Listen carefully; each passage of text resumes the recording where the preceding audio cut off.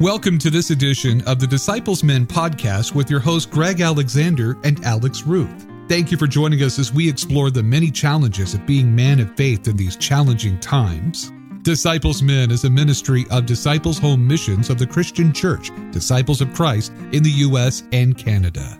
Let's listen in today's conversation. Hello, everyone. Welcome again to another edition of the Disciples Men podcast. Alex Ruth with you, and we have Greg Alexander with us today as well. Greg, how are you today? Doing great, Alex. So good to be with you again in the podcast. I hope you had a great Thanksgiving. I did. I hope you did as well. We did. Yeah, lovely. So thanks for asking. Well, let's catch everybody up for a moment. We've been 6 or 7 episodes into the podcast now, so let's catch everyone up on where we've been, because I think that will set us up well for the next few episodes as we delve into some really seminal work, seminal information on why Disciples Men is moving in the direction that it is. So catch us up, if you would, Greg. Where have we been thus far? I think that's a great idea, Alex. We have looked at 3 main topics getting us ready for our conversation today. The first one that we did was realm of influence. Realm of influence is where we look at how male behavior, our behavior as men, impacts the lives of the people most near and dear to us in what we call our realm of influence. Those are the people whose lives are impacted by the decisions, the priorities, the behaviors, etc., that we exhibit in our lives. And so, that is how we influence the people around us. And it's important to understand that as one of the motivating factors for maybe altering behavior. The second one that we looked at was patriarchy. Patriarchy is the system of power that has been given to men since the beginning, I guess. That men have always seemed to occupy the roles of power in society for as long as it's been recorded, and that. Our work in the Jesus way, work that we're doing as we move forward with Disciples Men, is to help us understand patriarchy's role in the realm of influence, one, but also in a larger society, and how patriarchy has historically denied certain segments of our population their fullness in living out their life. And so we are here to discuss how we dismantle patriarchy and level the playing field for one and all. Then we talked about competition, and this is beginning to narrow us into our conversation today. We live in a capitalistic society where competition rules. In our Wall Street world and in Madison Avenue world, is that competition, my product is better, your product, is how it all works. And in order to get people to buy into our products, we have to convince them why there is a need, what deficiencies these individuals have that our products can take care of. As you know, I'm a person who's bald, and genetically bald, not because I shave my head. And unlike some of us, yes. Yes, you and I share that same trait. And there are all kinds of commercials out there, people telling us that their product will help us grow hair and why it's important that we have hair and not the look that we have, et cetera, et cetera. And so again, they define for us baldness as a deficiency. And so they create products to help us overcome that deficiency. And of course, that's true in the, male enhancement products, or when it comes to, our sexual side, all that it's all there. And again, it all starts from the premise that we're flawed and that they're there to help us overcome the flaws. And so competition is a significant part of what defines the male world. And again, that's not exclusive to us. That's true for all of us, men and women alike. So realm of influence, patriarchy, competition, these are all the what that we're dealing with in designing ministries for men that are more effective, that are more just for one and all. Today, we're moving into really kind of the deeper water of our conversation when we're talking about the immature and the mature masculine. The immature masculine is really its bedrock is competition. And so Right. one of the things that defines the immature man is his ability to compete, how well he competes in the world. And his trophies for competing well are the prize that all of us strive to gain. And so the conversation about the immature masculine and the mature masculine a little later on in the next podcast are really foundational as to why we begin to change, look at ourselves in a different kind of way with a different lens, and why it will most likely, at least for you and me, why it inspires us to change our ways. And the way that we are trying to follow is the Jesus way that we've been talking about in all of our podcasts. Hey, Greg, I think you touched on something pretty important there, and I want to go back to it just briefly. When you were talking about competition, the word that came to my mind, or the image that came to my mind, was competition is a lens through which we can view the world. It is the predominant lens for the immature masculine. But what we're saying is that there are other lenses, there are other ways to look at the world, and the mature masculine has a lens or a series of lenses that are not necessarily devoid of competition, but it is not the dominant.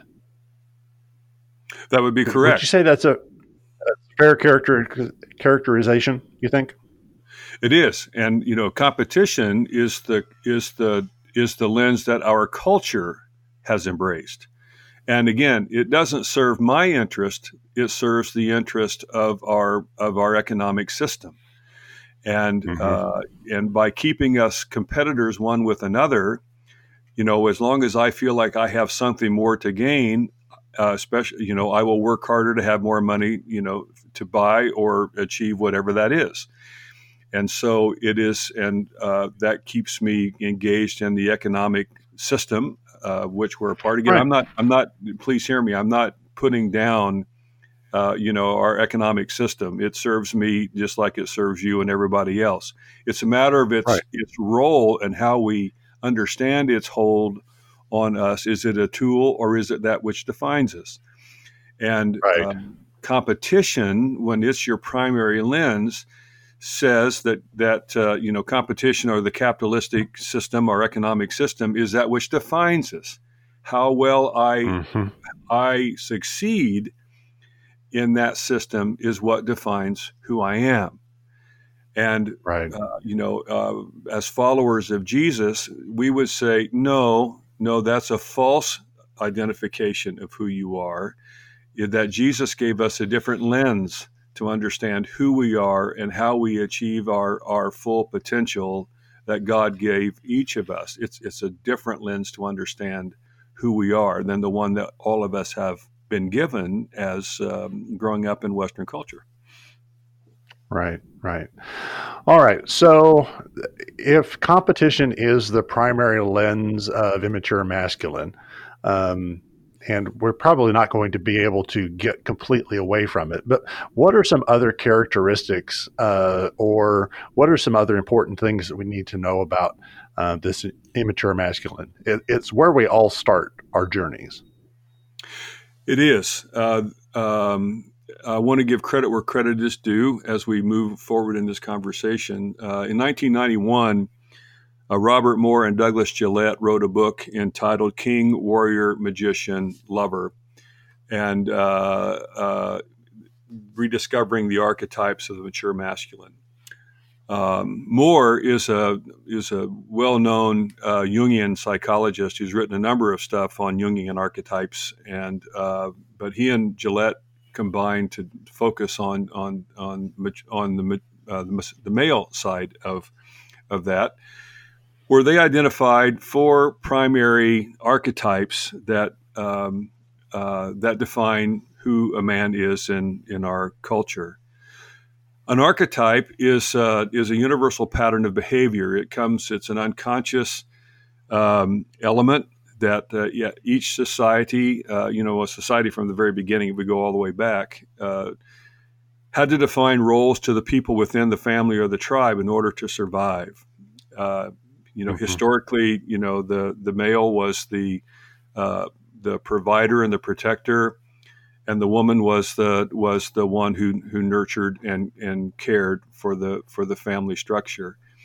And again, those are grossly simplifications, but they make the point is that that everybody had a role that they had to fulfill in order for the family, or in the larger collection, the tribe, to survive. Those patterns of behavior, of the assuming responsibilities, become unconscious roles that the people of the tribe or the family are expected to play, and that becomes it becomes an energy form that exists in all cultures that just automatically define those roles for everybody. As a male in our culture, I know this is what defines me, and again, it's not a conscious thing. It's the expectation that is laid upon me from the day I'm born. And over time, from the very simple days of the beginning of our human existence, over time, as cultures and societies has gotten more complex, is that those archetypes have gotten more sophisticated, subdivided, et cetera, et cetera. Mm-hmm. But there's a pattern that we go through in the developmental nature of these archetypes. When I am born, I am what Moore and Gillette would call, I enter into the realm of the divine child. And the divine child is the one in whom becomes the center of his or her world. I'm born into a system where I have no means to care for self. I am totally dependent on the world around me, and therefore I better become the center of those caregivers' world. And so the divine child means that the whole world revolves around me upon my birth. And that's that's where we all start. And hopefully that all of us are born into a family system where that is true, where we do become the center of our parents and our family's realm. And that's required for us to not only survive, but to mature in healthy ways. Now, we all know because. Go ahead. Because we are unable to care for ourselves. That's an important part of our development. We want to be the focus because we have needs that we cannot acquire for ourselves. Can't eat, can't clean ourselves, can't do all those things. That's right. And so, we are born with a universal sense of the whole world. The whole world attends to us, and that all things are possible. Again, that's not a conscious sense. But when we're born, the whole world is unfolded before us, and every option is available, and again, and so there's nothing that has placed any limitation on us and what we can achieve at our birth. It's all contained within us. All that potential is within us upon the time we are upon birth, and our family's responsibility is to nurture and care for us in such a way that we can begin to realize what those possibilities and potentialities are. Well, then we get a little older. We move into that time normally labeled as the terrible twos. Moore and Gillette call it the time of the precocious child, in which we begin to discover that we're not the only ones in the world competing for our parents' attention. Is that all of a sudden I'm finding that there are other people with whom I have to begin to share existence. And usually it's siblings, time, if you're a both of your parents work and you have to be placed into daycare or, be left in some place where all of a sudden your world changes pretty dramatically because I'm not the Yeah. sole focus of my mom and dad's world. And that's when that figuring out how one coexists with other people begin to take shape. And so again, the terrible twos is a time of acting out because we're trying to figure out where we fit and Right. why I have to share, my life with anybody else, because up to this point it wasn't required. And then we move into the next period of time called the Oedipal child, where we begin to realize that not only am I have to share life with others, but what I bring to the world has different value. My gifts and graces are valued differently by different people, and so we begin to discover that I'm not perfect. I begin to discover that there are people who don't like me, that there are certain behaviors that I get that are not as well received by other people as what some other people have. And, Greg, you're stepping on my toes here. if you're, again, and when I was growing up, I grew up in the 50s and 60s, the measure of your worth was your athleticism. Right. And, Right. and so you played Little League Baseball, you played flag football, you did all kinds of basketball programs. I grew up in a community where we had a boys club. And so, again, I spent almost all my free time at the boys club engaged in some form of athletics. Wasn't very Yeah. good at it, but, that was the expectation. And, Right. and so again, you're a person who's quite tall, and I'm sure that you dealt with a lot of expectations about being able to dunk a basketball and all that Yep. kind of stuff, where people who are much shorter than you would not have. Yeah. The ongoing discussion throughout the years is being as tall as I am is everybody asks, "Oh, did you play basketball in high school?" Well, no, I didn't.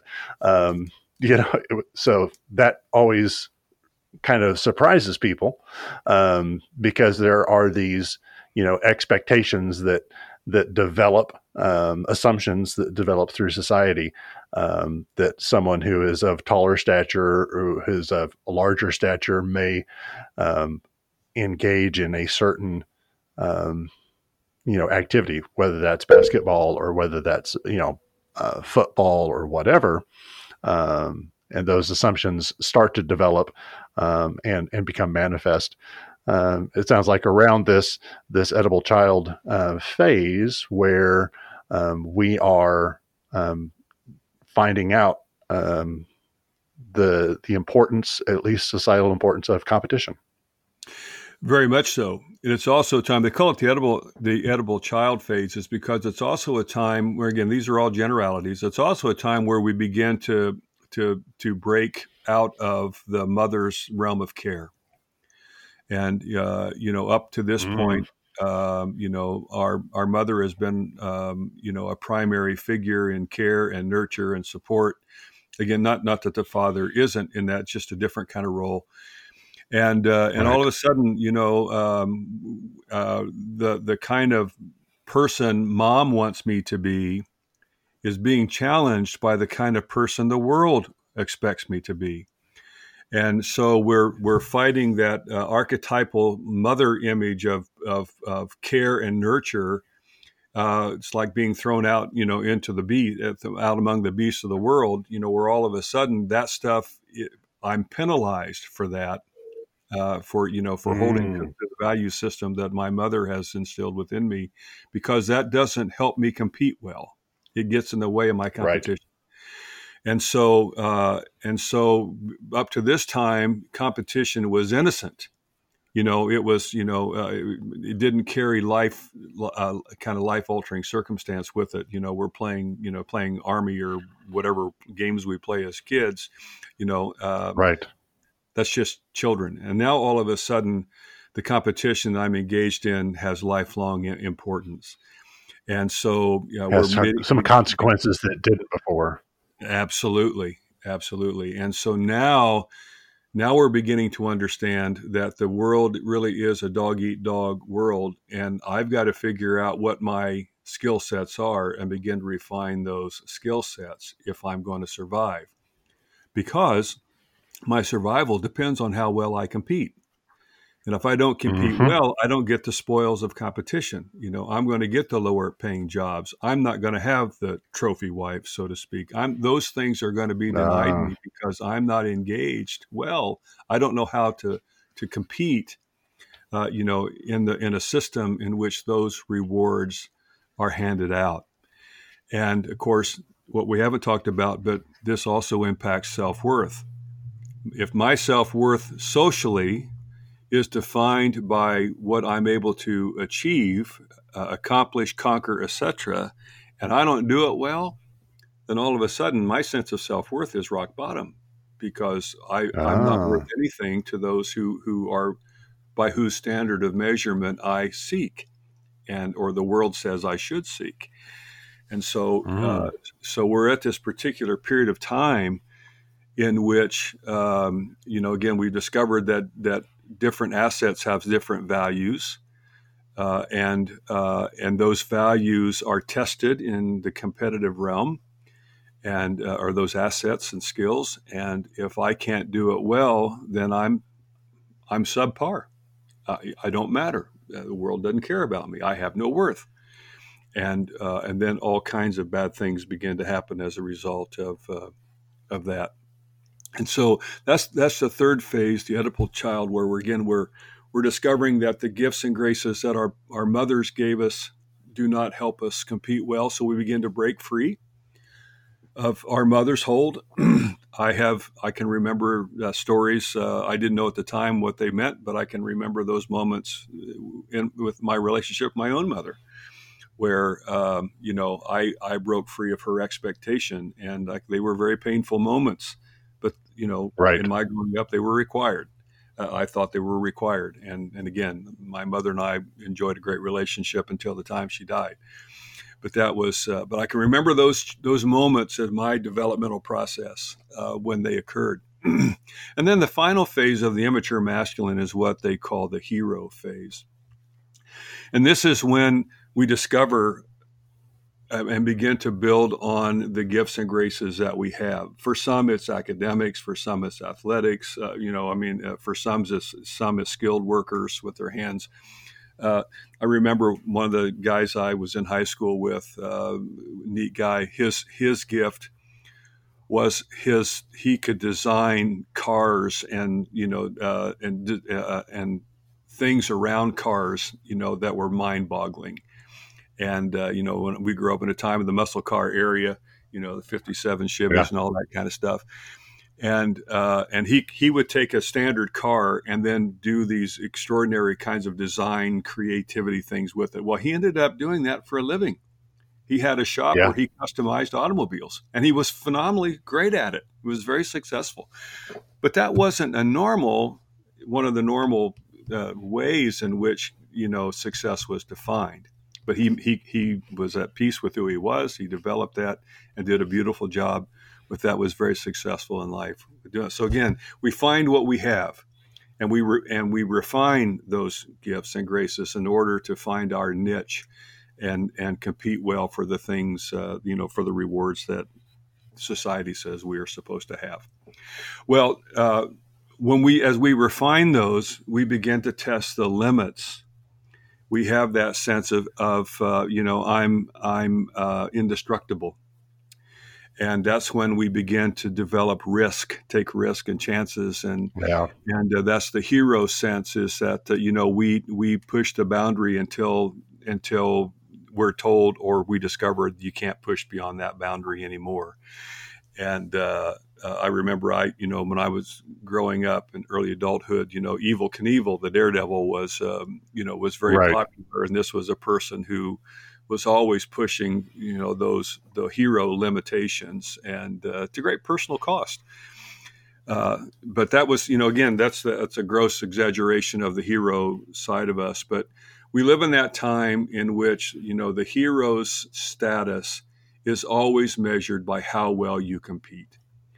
And in Right. our culture stops there.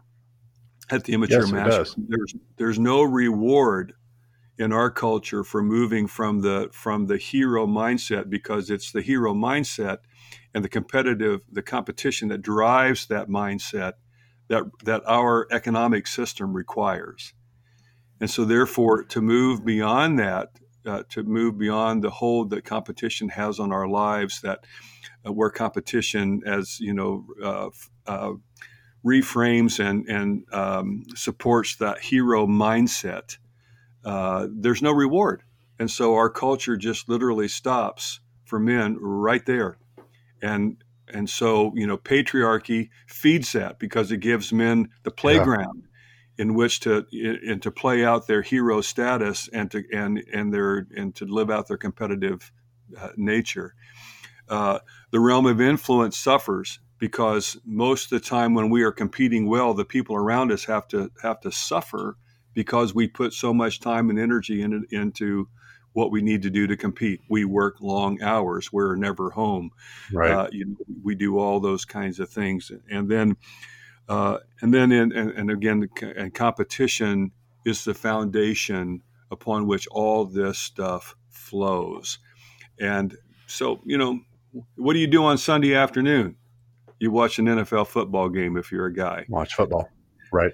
This time of year, what are you doing on Tuesday, Wednesday, or Thursday nights? You're watching, college basketball or NBA basketball, or, so again, a guy's world is just dominated by images of sports and competition.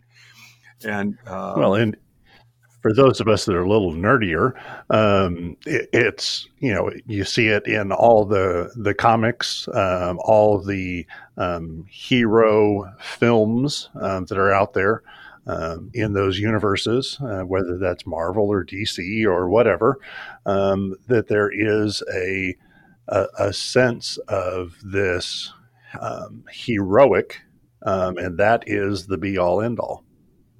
well, think about the gamers today. The electronic games. Yes. I mean, that's Yep. another place where that gets fed. As again, for the nerdier folks, I guess, is that's a multi-billion-dollar enterprise. Yeah. That, Yeah. and it's just a new realm of competition, one that has blown me away. And some of this, I Yeah. guess, is a place of my own piety. Is I do like sports, and I do watch ESPN probably far more than I should. But now they've made Texas Hold'em poker a new sport. Beyond that, there's e-gaming, where which I don't even understand. That's my kids' generation. But you can make apparently pretty good money and a name for yourself playing different first-person shooters and all sorts of different e-games. That is a whole realm that I didn't even know existed, and has developed in the last probably half a decade to a decade. That's right. And again, why do they exist? Well, number one is because there's economic value in it. And number two, it's taking technology and the advances that it has given us and given it a competitive twist. And so again, as basketball and football may diminish in importance with each new generation, we are finding other kinds of things that come along to fulfill the changing interests, the competitive interests of new generations. And again, the e-gamers, as you just described, is one of those places where it's a phenomenon in many ways for, one person of my generation. And that's, but it is such a universal, the point is such a universal part of social structure, especially Western social structures, that it doesn't make any difference what the competitive genre is. All of us, all of the social structure is still driven by how well we compete in the world, how well we continue to live out of the hero archetype as part of the immature masculine. That's the problem. And just in a kind of a summary statement, why is it important for us as people of faith in doing men's ministry is as long as I understand everybody around me in competition with me, which we do, we are required to see everybody as competitors. I can't go too deep with you from a spiritual standpoint because that requires vulnerability. And if Right. I let myself become vulnerable to you, I am giving to you my competitive edge. Now you have something to use against me in the realm of competition. So, Yep. most men's ministries don't go beyond the surface because we don't know how to give up, how to become vulnerable one to another without giving away the competitive advantage we are told each of us are required to maintain. And so men's ministries just kind of skirt along the surface. We come in, we fix the toilets, we build the playgrounds, we take boys fishing, we do Right. fun things with our kids, and then we stop. Again, part of our ministry is through the General Conference Disciple Men is our breakfast fundraisers and our Yes. cooking for mission. And again, they're great fundraisers, but they don't develop men's ministries. And Right. they're extremely important, in how we raise resources to do wonderful ministry. But for each man participating, it doesn't take you down into a deeper spiritual level where we need to go. And because Yes. we don't know how to do that, we still live in fear that it will be used against us, and so we don't do it. And so part of our work with the Jesus Way is giving men a journey to where they can safely begin to move to a much deeper realm and deeper relationship with God through Jesus Christ, where they can overcome their fear of vulnerability through developing high degrees of trust relationships with the other men going on the journeys. That's what's required for us to begin to make any kind of shift culturally, socially, and especially within the life of the church, if we're going to get men re-engaged in meaningful, significant ways in the life of the church.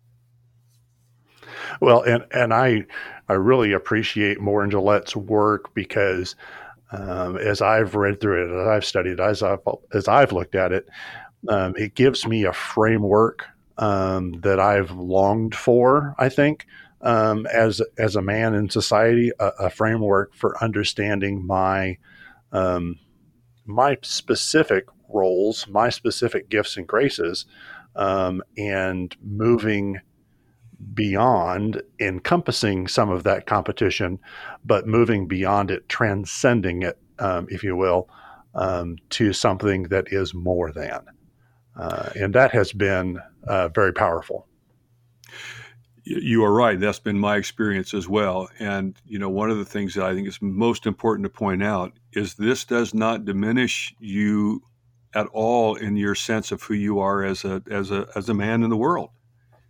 Right. What it does is it gives you a greater sense of that, far beyond what you've ever been able to enjoy in the competitive realm.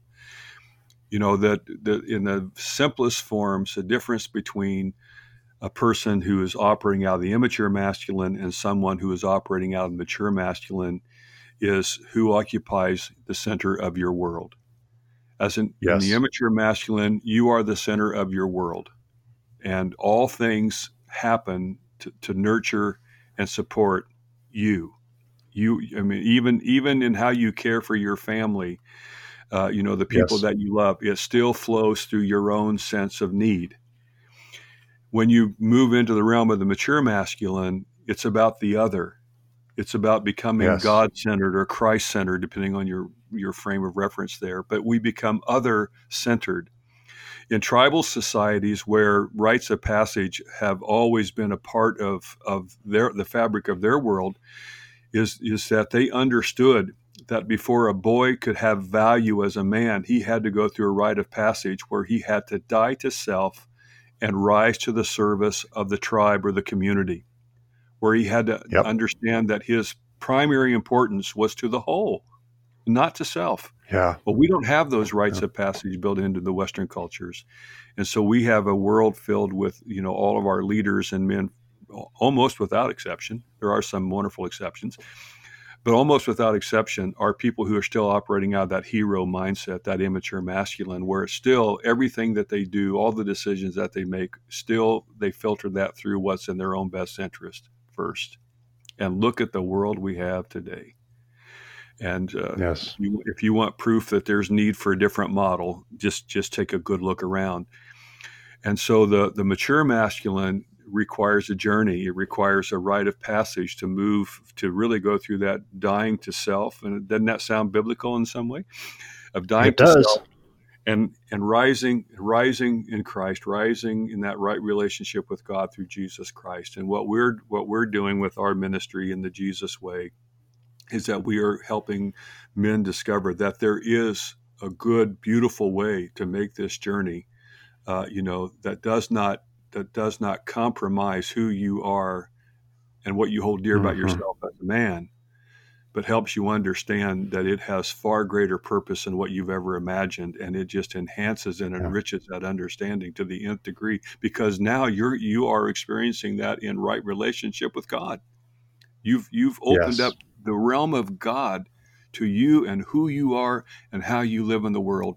And it allows you to discover the full potential, that full potentiality that God placed in you and the divine child at your birth, as a divine child at your birth, to discover how you begin to live that out in ways that truly bless the people around you, that bless your family, your friends, your coworkers, your neighbors, your world.